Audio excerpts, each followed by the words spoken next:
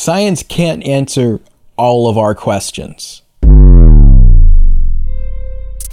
For all of the wonders of the modern brainiac, they are not without their vices, and the most devious vice of the modern brainiac is particularly elusive because it's rooted in the practice of romanticizing science. Science is about facts, and romance is about feelings. The modern brainiac has feelings about facts, which leads to the communication of absurdities with an almost unbelievable confidence. Two great examples of this are Michael Spector and Sam Harris. But Sam Harris wins the award for greatest bravery displayed in the communication of the absurd for his attempt to explain how science can create a comprehensive moral code. He believes that since moral codes arise out of the interpretation of certain facts, and that science is about facts, then science must be capable of creating a moral code. Not only is this blatantly poor logic, but it pinpoints a problem with a lot of this kind of thinking, which is that it fails to recognize the presupposition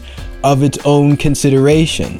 Both Spector and Harris approach their conversations and their topics from the perspective that science is a good thing because it leads to social progress or human flourishing.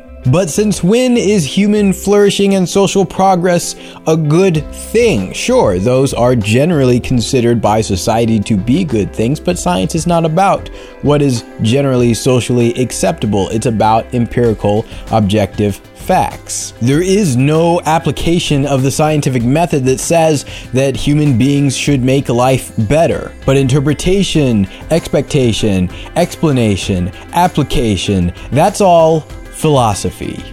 That's all belief. Science did not make up morality. It did not come up with human flourishing. It is a means of ascertaining and verifying subjective observations. Let me know in the comments. I'm curious to know what things in your life, scientific or non-scientific, do you use to verify your own perceptions? I'd be interested to know. I think that'd be a fun conversation to have. If you enjoyed this video, they come out every Friday. So if you'd like to see more of them, then go ahead and subscribe to our YouTube channel.